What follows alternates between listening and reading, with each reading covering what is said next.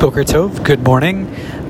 Continuing in the laws of Nesias Kapayim, the laws of the Birkas Kohanim, we've been discussing the procedure of Birkas Kohanim, and in Siftes Vav, the Mechaber talks about what happens after they finished giving the bracha. The Mechaber tells us, as soon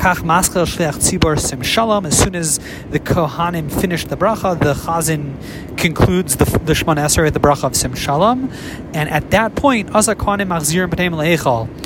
only at that point the Kohanim then turn around back to the ark. There's a special prayer that the Kohanim then recite. Ribon ha'olamim asinu masha gazarta, Master of the universe, we've done that which you've declared. Aseh atamash yivtachtanu, you should do that which you've assured us. And quotes the verse of Ashkivim on Kadshcha and Hashemayim, Berechas Amcha Yisrael, look down from your heavenly abode in the heavens and bless the Jewish people. Now, in Siftaz Zayin, the Mechaber tells us that when the Kohanim turn around, he says, Eino Kohanim Rishayim Lachzer Pneim Ashi Yaschel Shleach Tzibur Sim Shalom.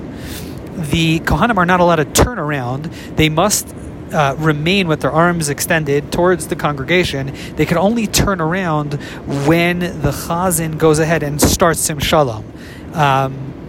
And once they are rotated, now facing the ark, now they can put their arms down. And that's where they can stay. They're not allowed to leave that area, the duchen in front of the ark. They're not allowed to go ahead and leave that area until the Chazan has concluded that last bracha of Sim Shalom.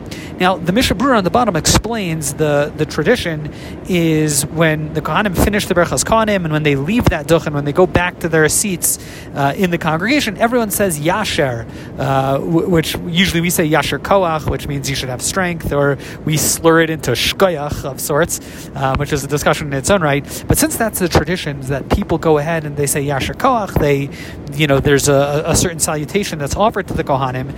The Mishnah Berurah says it's not appropriate for the Kohanim to go back to their seats immediately following Sim Shalom, because the Chazan is still reciting the Kaddish. So the tradition is the Kohanim actually wait still at the ark until the Chazan has finished reciting the Kaddish, and at that point then they go back to their seats and everyone can offer the Shkoyachs or whatever it is that they want to recite, because at that point it's permissible to talk. The footnotes explain that in Israel, where they indeed duchen every day, where they do Birkas Kohanim every day, and let's say in Shachris there isn't necessarily a Kaddish. They just, as soon as the Chazan finishes Sim Shalom, maybe they move on to Tachnun. So in Israel or in those types of situations, you don't wait till Kaddish, and you can just wait till the Chazan finishes Sim Shalom, and then the Kohanim can return back to their seats.